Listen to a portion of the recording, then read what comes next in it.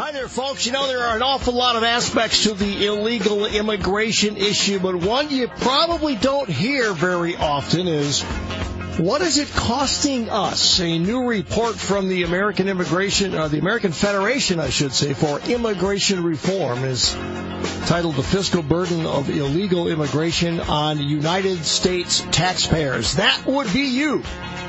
Welcome to the show. I'm Dan Mason. Glad to have you here, as well as Ira Mehlman from FAIR, the Federation for American Immigration Reform. Ira, good to have you as always. I'm not going to like these numbers, am I? Well, not if you're a taxpayer, you're not going to like them. Yeah. If you're a beneficiary of it, you're going to love it. But if you're the one paying the bills, probably not so much. What kind of numbers are we talking about? We're talking about $135 billion a year coming out of the American taxpayers' pockets. That's at the federal, state, and local level.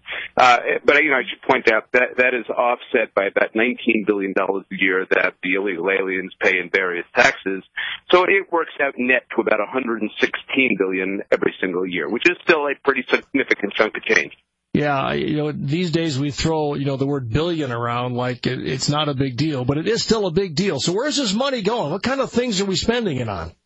We're spending it on education for children, on health care, on criminal justice, on just the various services that people require once they come to the United States. This includes about 12.5 million illegal aliens, plus, I believe, between 4 and 5 million U.S.-born children. Although the children are U.S. citizens, they are here by virtue of the fact that their parents are violating the law, and also the fact that in most cases, illegal alien-headed households have very low incomes, so those kids are eligible for every means-tested program available. So, the bottom line is that illegal immigration doesn't provide us with a free lunch. It's a subsidized lunch, and we're the ones who are doing the subsidizing. These numbers are up from previous numbers, so I'm guessing the trend you are seeing here is not one that makes you very happy. No, everything gets more expensive. We all know that. The cost, the big ticket items like education and healthcare, the costs keep rising, and the numbers of illegal aliens keep rising. Under the Obama administration, they did virtually little to enforce immigration laws, and so the numbers crept back up. There has been a lull somewhat since the Trump administration has taken over, but nevertheless, the numbers continue to rise, the costs continue to rise. And, until we address this problem in a way that sends a clear signal to people, don't come to the United States illegally because you're not going to benefit, the American taxpayer is going to continue to have to foot an ever larger bill. And the thing to remember is that this is every year, year after year. Yeah. People are making a big deal about the cost of the wall, for instance, that the president wants to build. That's a one-time cost. It's a significant cost, but it's a one-time cost. This is a recurring cost year after year after year, and the numbers, as you point out, keep getting bigger. He's Ira Mehlman from the Federation for American Immigration Reform. Your estimates of the number of illegals in the country higher than the 11 million figure that we get reported all the time. You're estimating about 12.5 million, and you're not counting those legal kids they have, which adds to it, right? That's correct. Yeah. Based on Census Bureau data and other data, we estimate that the number is a bit higher than the 11 million that you usually hear kicked around.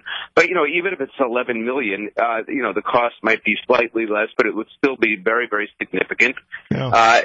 The fact is that this 11 million has been sort of the accepted figure for a long time. Yeah. And we know that illegal immigration has been continuing, so that, unless people are dying off awfully fast, the numbers have to be getting bigger.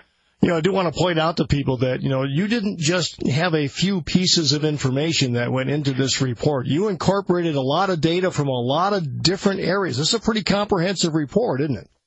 It is, and look, state by state, in addition to the overall national cost, we go through state by state looking at what the costs are in each of those states. And by the way, about 2/3 of the cost of illegal immigration are picked up at the state and local level. Yeah. That's because the biggest costs are incurred there. Public education is a huge cost. It ranges, between $10,000 and $20,000 a year per child, depending on where in the country you happen to be. And that doesn't even include the bilingual education that some of these kids require.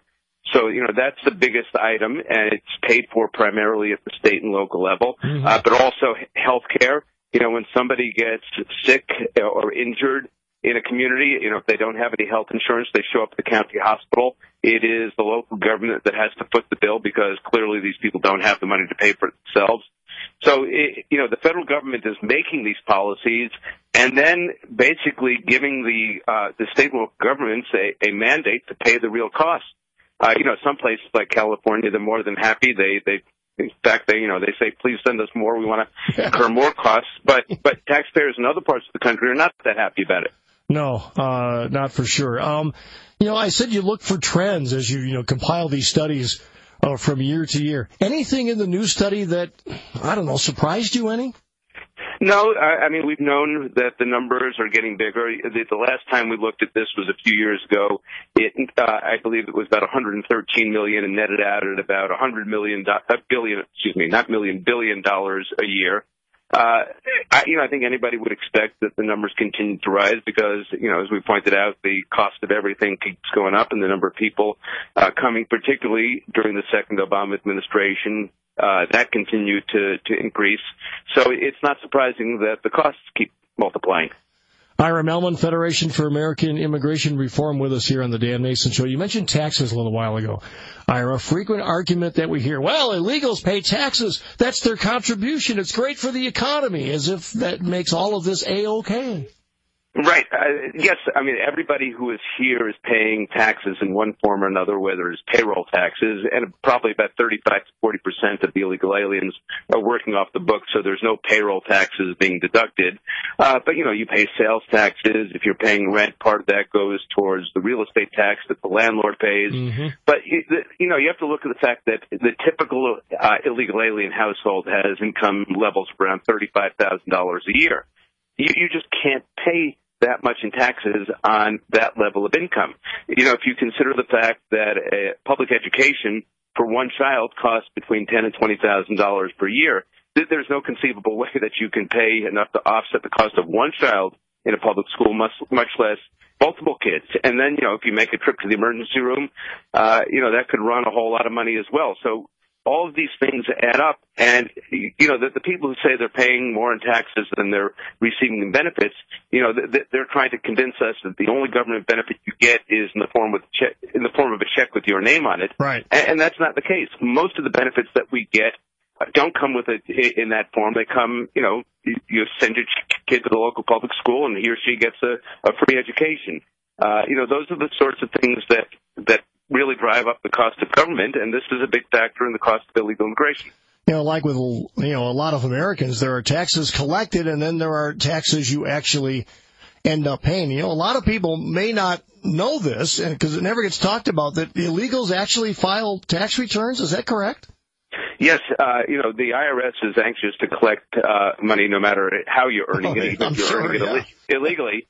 And they give out what they call ITINs, individual taxpayer identification numbers, and, they can file tax returns and in many cases get money back. The additional child tax credit, which is a huge boondoggle for illegal aliens, and that actually is a check with your name on it. This isn't money that's deducted from how much you owe the IRS. This is a check that they actually send you, a tax credit.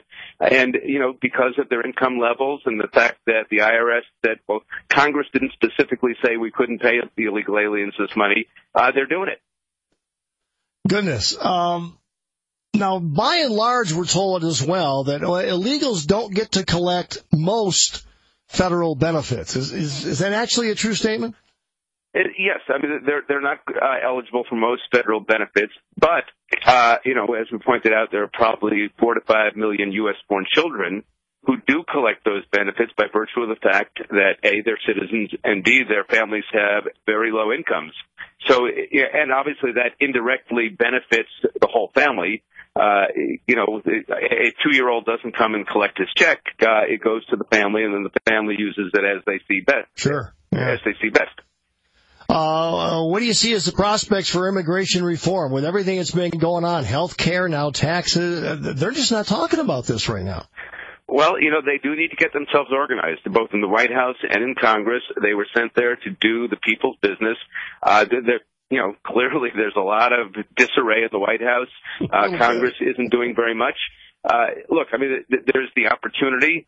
The president announced earlier this month that he was going to terminate DACA and that, they're going to try to figure out something for the people who now qualify for that. He should have come out at that very same time with a list of demands. Nancy Pelosi, Chuck Schumer, if you want to help this particular subset of illegal aliens, here is what I expect in return. I want real border security. I want mandatory E-Verify. I want changes to our legal immigration system so that it's merit-based instead of endless family chain migration. Yes. These are the sorts of things that an organized White House would have had ready to go the day the announcement was made. But there's still time. I mean, we have, a few more months before the deadline on the termination of DACA hits. So we do have time, but we're going to need leadership from the president and from the leadership in Congress. Yeah, that's the big one for sure. Ira Mehlman, the Federation for American Immigration Reform. It's always a pleasure to have you. Thanks for the update, sir. My pleasure. Thanks.